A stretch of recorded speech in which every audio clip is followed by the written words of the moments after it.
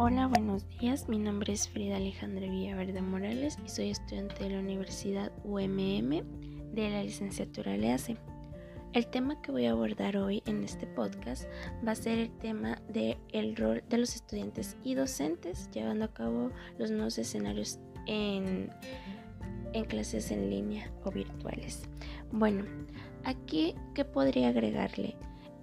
Supongo de las que más hemos visto y presenciado en esta contingencia podría ser las clases sincrónicas y asincrónicas.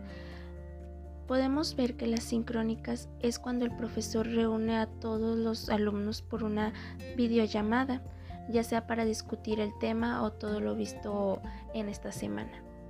Las clases asincrónicas puestas por el profesor en la plataforma de su propia escuela, ahí puede poner el material que hemos visto para que así el alumno en sus tiempos libres, ya sea aquí que el alumno tenga un calendario, una calendarización, pueda tomarse el tiempo y leerlo detenidamente sin que estar otra vez preguntándole al profesor, y así todos ir al pie del tema que hayan abordado en ese instante de la clase sincrónica.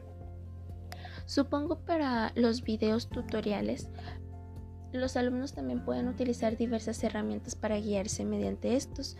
Pueden ahí los videos tutoriales enseñarles los materiales, los pasos a seguir y por último los resultados.